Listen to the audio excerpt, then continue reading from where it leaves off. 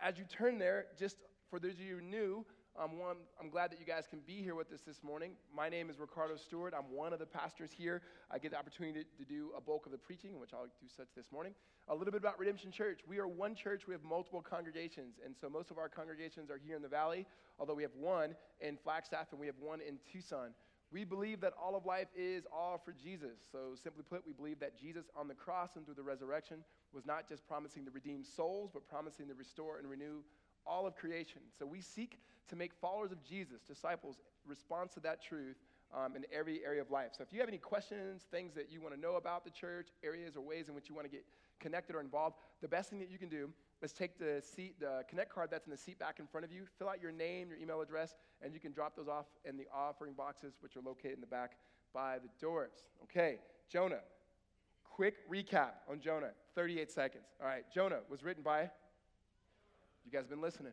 So you have Jonah in itself. It's 4 chapters, and the book of Jonah is about God. You're wrong. Okay, so what we have is a trick question. So Jonah chapter 1, what we see is God calls Jonah, the prophet, and says, Prophet Jonah, you need to go to Nineveh, and I want you to preach against that great city. Well, Jonah, unlike all the other prophets, says, no, God, I'm not going to do what you want me to do. And so instead of going here, he goes there. Instead of going up, he goes down. He finds himself on a ship. God calls the storm to happen, and the ship is going crazy. The men on the ship, the sailors, who were not believers of God, they go to Jonah, who, by the way, is sleeping, and they say, wake up. Do you not know what's happening? He goes, actually, I do know what's happening. My God, who runs all this, he's doing this because I ain't listening to him. Like, what are you doing? He's like, I was sleeping before you guys woke me up. So they ask him, what should we do? And he's like, the best thing you can do is throw me into the sea. And so these men go, normally I don't do this, but go and let the party go on. So they dropped him off into the sea. Then you get the famous story of Jonah that many people who know about Jonah know about, and that is the big fish comes. And the big fish comes and gets Jonah. In the fish, Jonah prays to the Lord. He prays to him, asks the Lord to save him, to redeem his life. He does. The fish spits Jonah out. Jonah finds himself on the land. Chapter 3, last week, Jonah finally goes to Nineveh, preaches the worst sermon ever. He comes and he basically says, hey, God's mad.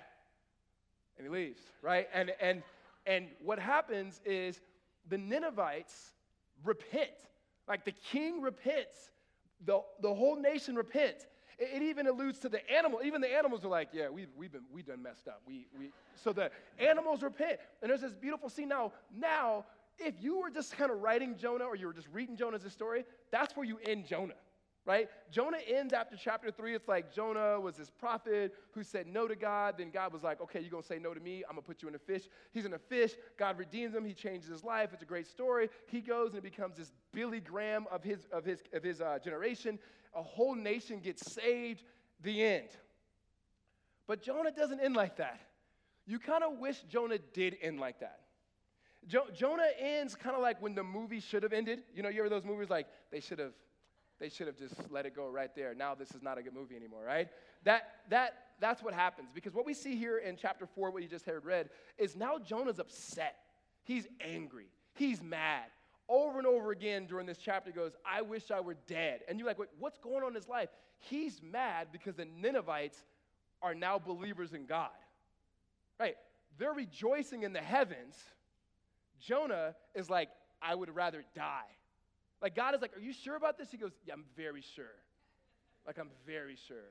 Like, this is a problem. And so what we're going to look at in order to be able to kind of walk through this chapter, just kind of some framework. One, I'm going to have to let you guys know on the front end, I'm going to get up in your grill today, okay? In essence, I'm going to just speak truth. That's what get up in your grill, your face, right? And part of it is we have to see, those of us in this room who are followers of Jesus. If you're like, I'm not a Christian, this is perfect. This is that uncomfortable moment when you, as a kid, you were with your friend and their parents, start getting after them for doing something they shouldn't have done, and you were in the room and just being in the room, you're like, dang, I don't know if I'm supposed to be here, right? You need to see this. And so we're going to look at it, one, because the scriptures are really getting at us, those of us who call ourselves followers of God, to see the inner Jonah in us all, the prejudices that are in us all, the things that are in us all. One, that we may be able to experience and see our deep need of the thing in which we say we already have, and that is the grace of God through Jesus Christ. That it's something that has to go deeper in our lives. And so here are 3 points that are kind of guide our times. The first one is saved but not formed.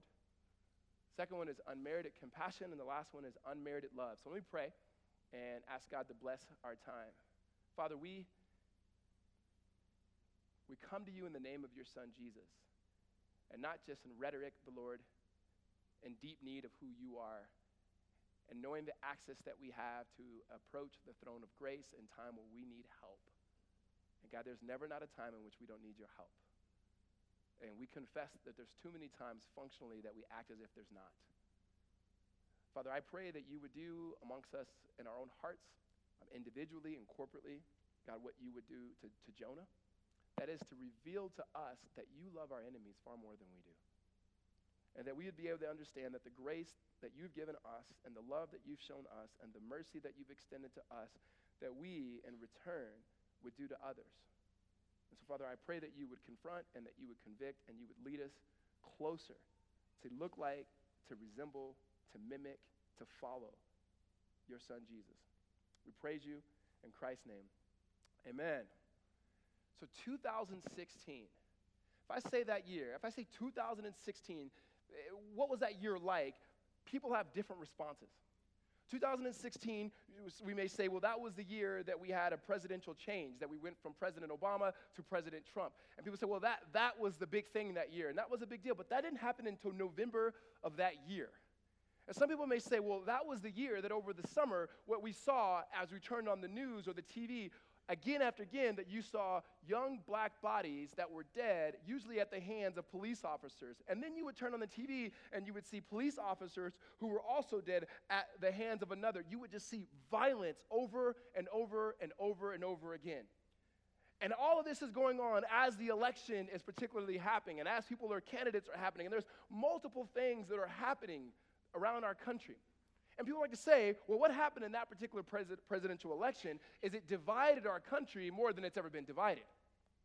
And the question that I would have is, did it divide our country or did it just expose all the division that had already been there? And what happens is you go, well, that's in the culture. Like, that's in the world. Those of us as followers of Jesus, we live to a higher standard. And yet, those of us who follow Jesus looked exactly like the culture and the waters in which we swim. That there was really no difference. The same division that was happening there was happening here. The same arguments that were happening out there were happening here. The same things that people were talking about and arguing about on social media were happening here. In fact, that was a year that I ended social media for me. I said, I'm going to go away from it. And I haven't gone back. Let me just tell you, it's been amazing, right? So you had all of these things that are happening within the body of Christ.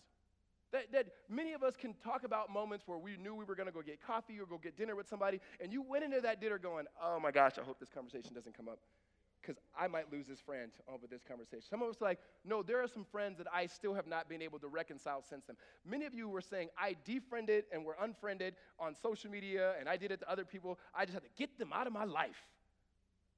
Yet, we all say, well, we believe Jesus.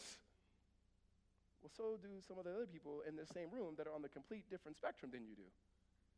We're quick, as followers of Christ, Christian folk, to try to question who's saved and who's not saved. As if God had, at one point in history, had given us the job. Ricardo, here's what I want you to do. I want you to go around and tell people who's saved and who's not saved. Not once did he ever tell anybody that. And yet we're very good to even question it. I don't think she's saved. Not with that on. Right? And it's like, no. So as Christian folk, oftentimes what we like to do is we like to take certain scriptures or certain issues and attach those scriptures in Jesus to those issues and thus say, okay, these are the issues, these are the scriptures, these are the stories of Jesus. That means Jesus must be for this particular candidate. And then somebody say, no, this is Jesus, this is the scripture, therefore he's for this particular candidate. And yet when we begin to read the totality of Scripture and we begin to see our Savior, when he came into this world, did not come to debate his enemies. He did not come to ignore his enemies. He actually came to die for them and to give his life for them, that they might have life. Not that they might shut up. Not that they might just be like him, that they may have life. This is wildly different than what we experience. You say, well, what does this have to do with Jonah? Good question. Because Jonah finds himself very nationalistic. And so there's nationalism that's happening. And that is not that he shouldn't have been pro-Israel, But when you are now pro one particular nation above and beyond and against every other nation, that becomes a problem.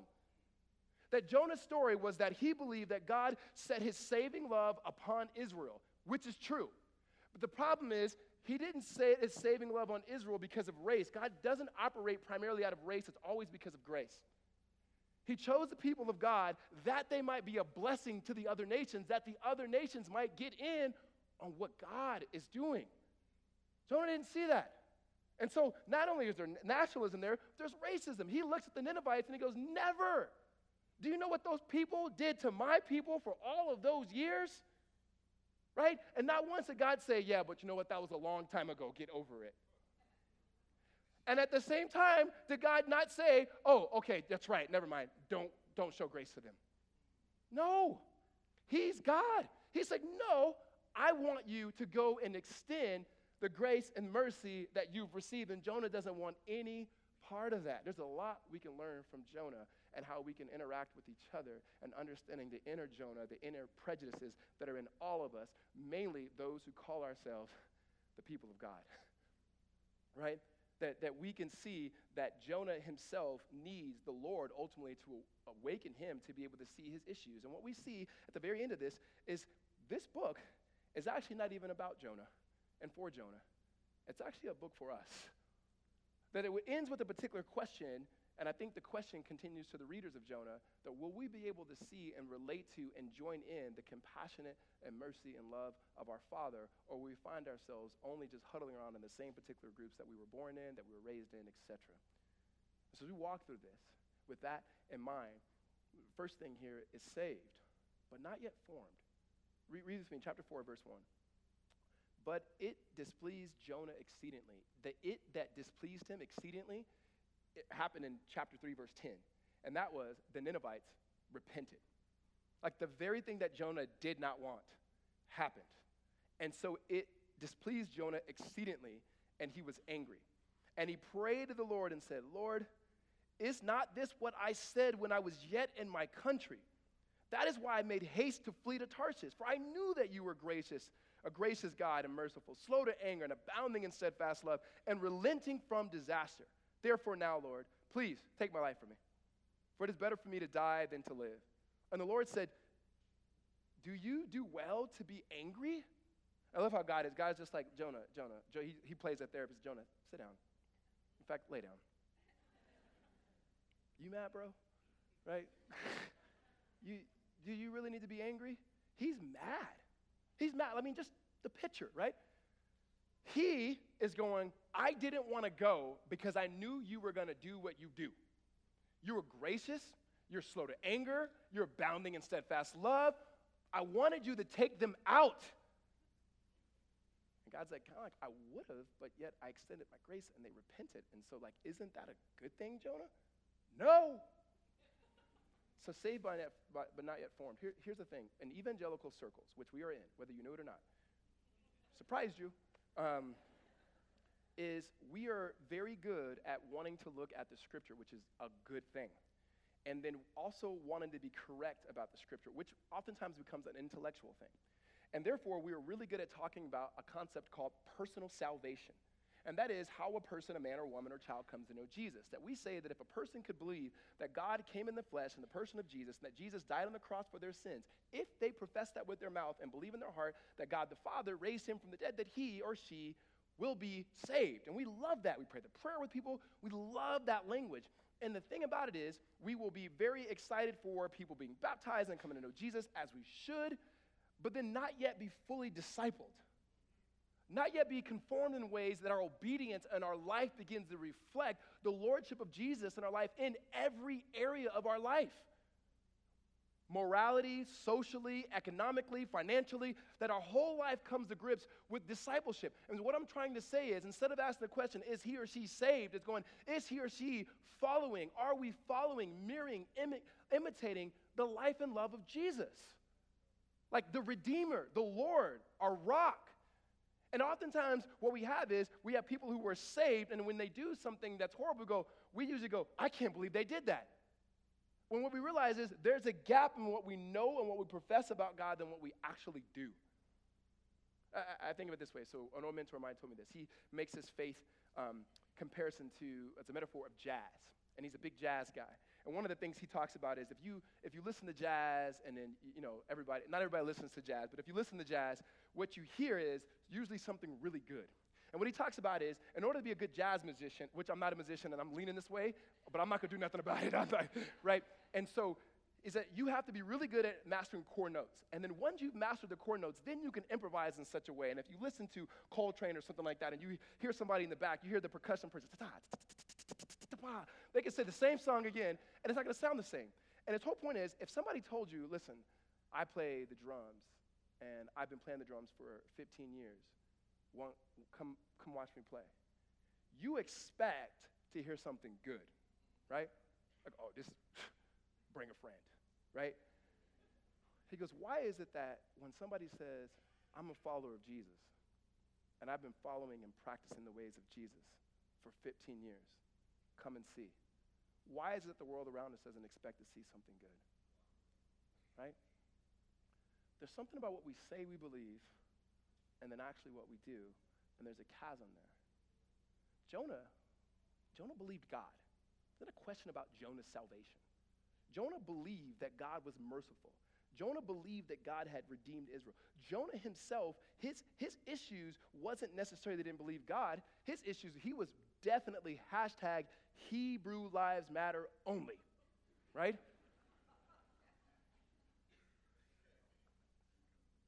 Let me try to communicate this point with a particular story. So recently, several weeks ago, there was, unfortunately, a shooting at a synagogue in North County, San Diego, Poway area. And the individual that went in and thought that, and took the lives of these innocent people in this Jewish synagogue was a devout evangelical Christian. And if you read this individual as he wrote about his belief statements, it's daunting. It'll make you squirm. Here's why. It's almost verbatim what we would have in our doctrinal statements. Like almost to a T. Not light theology either, like deep doctrinal theological beliefs that he had. And yet, he would say it was in those theological beliefs somehow that there was a leap, or he didn't see it as a leap, to justify his particular actions. Now, you say that might be extreme. However, there's something that's going wrong when we think we could be saved and not be discipled or formed in the image of Christ. So in response to, because that came out in a post in the Washington Post, in response to that, there was a pastor who's a part of that denomination who's in Washington, D.C. that responded. His name is Duke Kwan. And he says this: the problem is that what he believed about personal salvation, according to our tradition, could have been enough for him to be saved. But it wasn't enough to save him from embracing anti-Semitic and perpetrating hateful violence and murder. We must correct this enduring fatal disjunct between the gospel and the second great commandment, between the first tablet and the second, between dogmatics and ethics, between, here it is, baptizing them and teaching them to obey everything I have commanded you. Meaning, what we did a few weeks ago, beautiful baptisms, taking those men and women and going, how do we collectively together follow Jesus and allow the maturity of Christ in us by the Spirit to grow us in such a way that it is not enough just to say I believe in Jesus. We have to begin to be formed and to be shaped in the life of community to begin to look like, resemble, and mirror who this Jesus is. Amen? Here's how this plays out in most religious people. It plays out in its form of self-righteousness more than anything. In youth groups, all you talk about is, don't have, I know there's kids in there, don't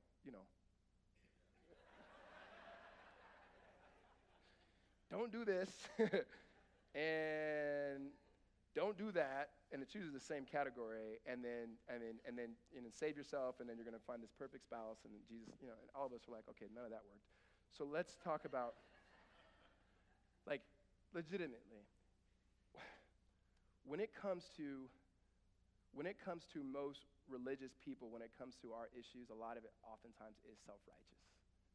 And you don't have to be a religious person to be self-righteous. Some of you, you're just environmentalist, and you're the most self-righteous people in the world, right? And it's not to say God doesn't care about his world. He does care about it, and I'm glad that you do. But you could take it to a point, that you think you're better than everybody else because of compost. And to do compost in Arizona, that's really hard. So you're like, you're really up there. You're really up there. Congratulations, right? It is. It's hard, from what I've been told. Or and it's in subtle ways, right? Just like take the religious part of it. It's in subtle ways. I mean, think about it this way. If you're a person and you are usually on time, it bothers you when people are not on time. Somebody was like, yeah. No, God's always on time. So, and you always attach it to a characteristic of God, and like he's an on-time God. Oh, yes, he is. And so you have that. You look down your nose towards people who were late. If you're a person, I mean, here's another one, and just kind of even just mothering, the way you give birth. If you're a natural birth person, which by the way, caveat, I'm not a doctor. I've never given birth, never will. I was there twice when it happened, and they asked me to leave both times because of my stomach.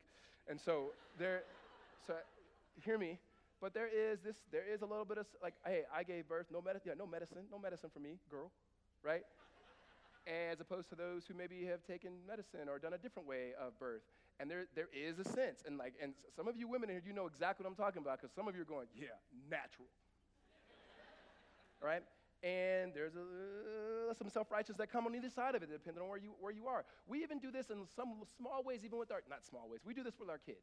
If you have kids and your upbringing, like their upbringing is better than yours, you know what I mean? Like in terms of things they have, you let them know as soon as you can. Like as soon as you, you complaining? Huh.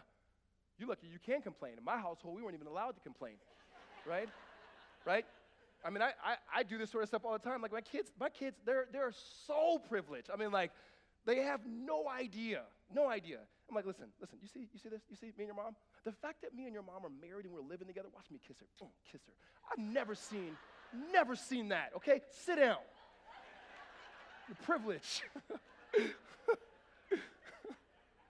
I let them know all the time, hey, you want to read a book? Hey, guess how many times my dad read a book to me? Right, no, I'm just But like there's a sense of going, you have no idea, or this is a little bit more sad, but it's there. If you've gone through a particular amount of suffering, right, you find yourself not relating to, but almost looking down on those who you perceive to have the perfect life. Here's the deal. Nobody's got the perfect life. God gave me my wife, or gave me the ability to woo her, and I thought, she's got the perfect life. And you just realize no life is perfect. However, when you feel like God has allowed so much junk in your life, it is really hard for you not to look down your nose on the quote-unquote do-gooders of this world, who everything just continues to keep going their way. Amen? We have this sense, and it shows itself to be self-righteous. And the thing about self-righteous people, it's not that you don't see your own issues, you just minimize them. You conceal them, you hide them, and somehow you maximize everybody else's. That you don't see, it's not that you don't see your weaknesses. You do. And sometimes they haunt you. However, everybody else's weaknesses are the things which you talk about. Jesus says it best this way: why don't you go ahead and get the log out of your eye before you get the speck out of your brother or your sister's eye? And he's not saying that there's not specks in other people's eyes and there's not moments and times in which you go, hey, that's off right there. He's just saying you had better dug deep and allow the gospel to expose you in such a way that you see there's logs rolling on in your eyes before you begin to jump in somebody else's mess. Jonah refused to see these things. Like Jonah's glaring issue is that he wanted to receive what God was giving to him, but then wanted to hoard it in such a way that he would not allow it to go anywhere else. The thing about God's grace, God's mercy, God's favor, God's love, God himself, whenever we receive that, it is a giving of God. It's nothing that we ever own. It always belonged to him, will always belong to him, and therefore he will give it to whoever he chooses in spite of you and I. He invites us in obedience and a gift to participate in it. And when we don't, we are not just withholding from others, we are sinning against God. As if somehow we are in the position that we're in because we pulled ourselves up by our religious bootstraps. The Bible never teaches that. The Bible never teaches that. Jonah said, God, I'd rather die. I'd rather die. Well, continuing here, verse 5. Jonah went out of the city and set east of the city and made a booth for himself there. He sat under in the shade till he should see what would become of the city. Now the Lord appointed a plant and made it come over Jonah, that it might be a shade over his head to save him from his discomfort. So Jonah was exceedingly glad because of the plant. But when dawn came up the next day, God appointed a worm and attacked the plant so that it withered. And when the sun rose, God appointed a scorching east wind, and the sun beat down on the head of Jonah so that he was faint. And he asked that he might die, and said, "It is better for me to die than to live." But God said, "Jonah, do you do well to be angry for the plant?" And he said, "Yes, I do well to be angry enough to die." Okay? Jonah is like, "Listen, Lord, this is not working, right?" We go from not only our need to be saved, but the disciple, but it turns towards God. The rest of the chapter really turns towards God, and that is his unmerited compassion.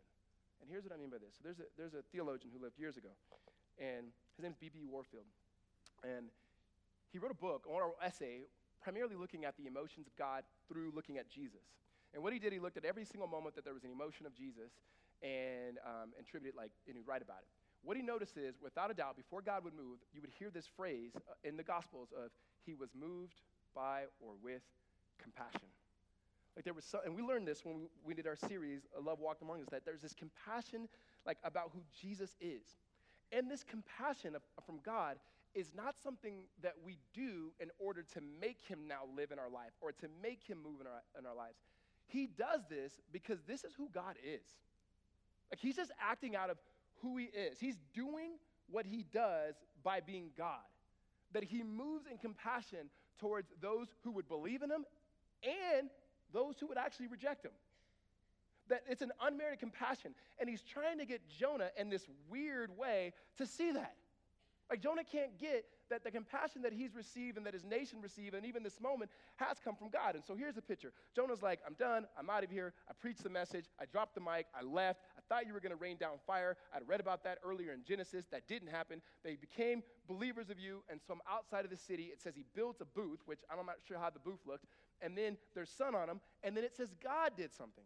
God he had a plant grow. And this particular plant that the Bible talks about would have big, huge leaves to give him some shade. So God threw some shade on Jonah in a good way and threw some shade over him so that he can rest. And it says he was exceedingly pleased. Like, not like, "Oh, that's nice." Like, the language there was like rejoicing. 120,000 people who don't know their left from their right spiritually just came to know the Lord. I want to die. A plant gives me some shade, praise the Lord. Like, you have to see the humor that is here, and God's like, "I don't think you're getting why I do what I do and who I am," right? Like you don't get this. And he's like, "No, Lord, actually, I don't want to die. This is nice over here." And the Lord's like, "Okay, how about this?" Then the Lord, it says, has a worm. And then the worm comes, okay? It was kind of like a caterpillar. It was a very hungry caterpillar. And then he came, and then and became a beautiful butterfly now. And he eats the plant, and then all of a sudden, now the plant's gone, shade's gone, sun cranks up, wind comes in, beats on him, just to show, like, you didn't have this compassion. It says to save him literally means to bring compassion. The branch did, and the leaf did. You didn't have this because of what you did. I gave this to you. Now let me take it away. What is your life like if you don't have my compassion? And once again, he's like, "I still rather die." Like, he doesn't get how God always moves through compassion. Here's the thing. God's been compassionate in everybody's life here, whether you know it or not. And I don't know everybody's circumstance. I really don't.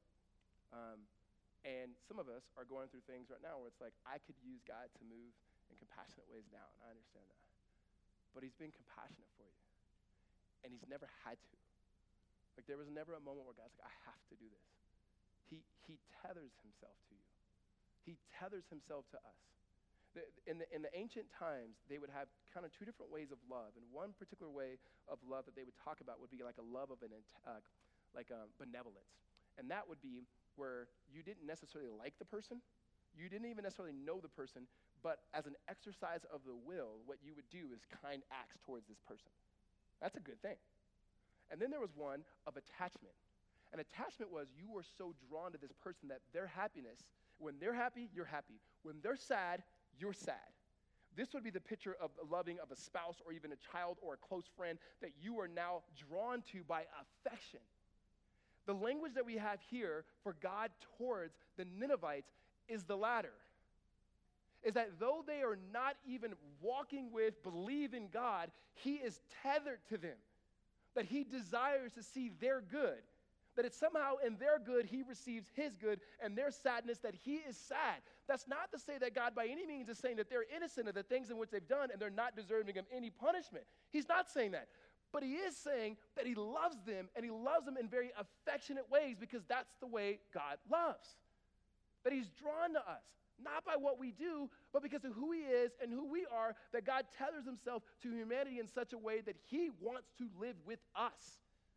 Jonah does not want that for anybody other than his people and his people alone, to the point that he's willing to say, I would rather die than to have God move into somebody's life. Here's the thing. All of us have somebody like that. It may not, many of us have people in our life that we may not say we hate, because some of us are too Christian to say that. We might say we just dislike them. But we have certain people that are best irritate us, right? No. Okay, whatever. To be fair, there's some of you guys who are just really sweethearts, and nobody irritates you, yet you irritate everybody else. So there's, you're awesome. And since no one irritates you, that didn't bother you, so that's cool. So but you have it, and usually ask the people close to you who they are. When they point those things out to you, you'll know who they are. There's certain types of people. I have them too. And I realize in my life, if you are someone who, how do I say this? Like, I show no grace to people who I perceive that show no grace. Does it make sense? Does it make sense? Does it make, I was going to say that. and partly it's me, and it's not a good thing. Like, it could be justified, well, yeah, you're kind of like the Robin Hood of Christians. Or like, no, if you don't, that's a problem. Like, and I don't know why it's like that, but if I feel like you're constantly nitpicking on people and showing no grace, it's like when something happens to you, I'm kind of like, see? And we have people like that. It's easy for us to attach it to like figures out there. It's amazing as a culture how we love to see powerful, popular people fall. Like, on one hand, we praise them. On the other hand, it's like, look what they did. Right? Let me just use this for an example, because many of us around, you read the newspaper. You don't read it. You scroll through it on your phone.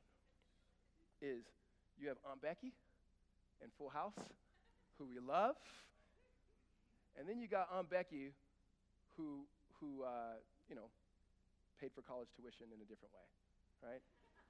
No, I say that. Seriously. And it's like we love that. We love to hear that. And like it somehow makes us feel better about ourselves. People's demise, no matter who they are, no matter what they've done, even what they receive is actually just punishment, should never give us our identity or give us our joy. The only thing that gives us our identity or our joy is not what people have done, it's what God has done for us in Christ. And when we understand that, then we can step into understanding not only is his compassion unmerited, God's love is unmerited. We receive something that we did not earn, like that we did not work for. Let me conclude with this last part of here. Verse 10 says this. After he says that, yes, I'm good to be angry, God says, and the Lord said to him, you pity or have compassion on the plant for which you did not labor and you did not make grow, which came into being in night and perished at night. What he's saying is, you have compassion on a plant, and you did nothing for this. I did this. That you have more compassion, more pity on this plant, and he's saying this is what you are like as humanity. That you care about things that matter but don't matter the most, and God says, here's what I care about, verse 11. And should not I pity or have compassion on Nineveh, that great city in which there are more than 120,000 persons who do not know their right hand from their left, and so much cattle. I love that last part. He goes, and they got a lot of cattle. What God is saying here is going like the plant matters, like it does, but the people matter more. And this is not an argument over like people or plants. We're not going there, because clearly it was like the cattle count too. So he's making the point here that when it comes to his love, we are the ones who miss out on participating in it because of our issues, not him. We are the ones that miss out on what God is doing because we are stuck in ourselves and not following and looking to him. We are more concerned about people being more like us than us actually being more like God, the one whom we say we worship. You become who you hang around with. And if we're not looking more and more like God, then who are we hanging out with? Right? And so you have this picture of God saying, Jonah, I just want you to get in on this. He answered the question like you have compassion over the plant. It came, it's gone. No, you're missing the point. He goes, will you have compassion on these people who I know did all these things and I know they got issues, but will you have compassion on what I'm doing in their life? Would you see this unmerited love that I have for these people in the same way that I have love for you? What God is trying to get Jonah, not just Jonah to see, he's trying to get us to see. Like Jonah can't reconcile that God can be just and a God of wrath and anger and a God of love and a God of mercy and a God of grace. He can't reconcile that. Like some of us, we want God's justice in areas and we don't want his grace. Yet when it comes to our life, we don't want God's justice. When it comes to the things we don't want his justice. We want grace. We want mercy.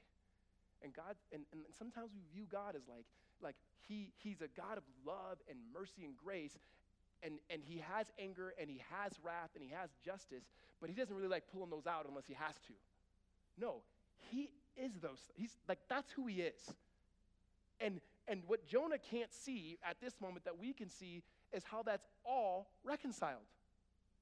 That's reconciled not at the end of this book, it's reconciled as the story continues ultimately in Christ Jesus on the cross. That we have a vantage point as being New Testament believers to look at the cross and go, we do see his wrath. We do see his anger. We do see his justice. We do see his judgment upon our sin and the sin of the world because he narrowed it and he put it on his son on the cross. And we do see his love. And we do see his mercy. And we do see his grace because now we who believe in him are forgiven and we are let go. This is unmerited. We didn't do this for us. God did it for us because he loved us. And the question is why? The Bible lets us know. God loves us because he loves us. That's it. That's it. He tells Israel, it was not because you were more than number that I chose you. It was not because you were most likely to do this. I chose you because I chose you, meaning God just pours out his love for any who would believe to get in on that love, and in receiving that love, begin to reciprocate that love to the people around them. Amen? What I love about Jonah, what I love about this book is that Jonah wrote it. Modern people, Christians, if we were writing Jonah, we would have ended it at 3. That is a way better selling book than chapter 4, right? Chapter 3 would have ended and said, like, Jonah, what happened, man? It was crazy. I went to Nineveh. You know, the Lord used me to preach, and God worked in mighty ways, but 120,000 got saved, some cattle, right? That's because we don't really believe the gospel like we think we do. There's something about when people really believe the gospel that they actually put their true self forward, not the self that everybody else wants to see. Jonah gets the gospel. He totally does. That's why he writes chapter 4. He lets us know what a complete idiot he was. He lets us know what a racist he was. He lets us know how self-righteous he was so that we can see that what our failures too are not too far from the saving grace and mercy and love of the Lord. That Jonah really gets it. We would have hidden it. We would have known. Like chapter 4, we'll talk about that only in our accountability groups. Jonah says, no, this is what happened. This is the way it really is. It was never about me. It was never primarily about Israel. It was always about God and what he's doing and how he's working through, ultimately, himself in Christ to be able to redeem the world. And then we, by invitation, by grace, and by love, can participate in that through faith. Amen?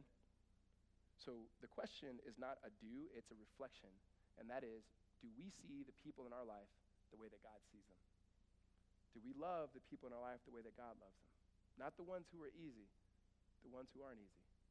So when you go work tomorrow, or you go wherever you go where that person or those people are, and they start doing that thing that they do that make you go, they ain't worthy, just remember, you could either rejoice in the plant or the people in the cattle. Let's pray.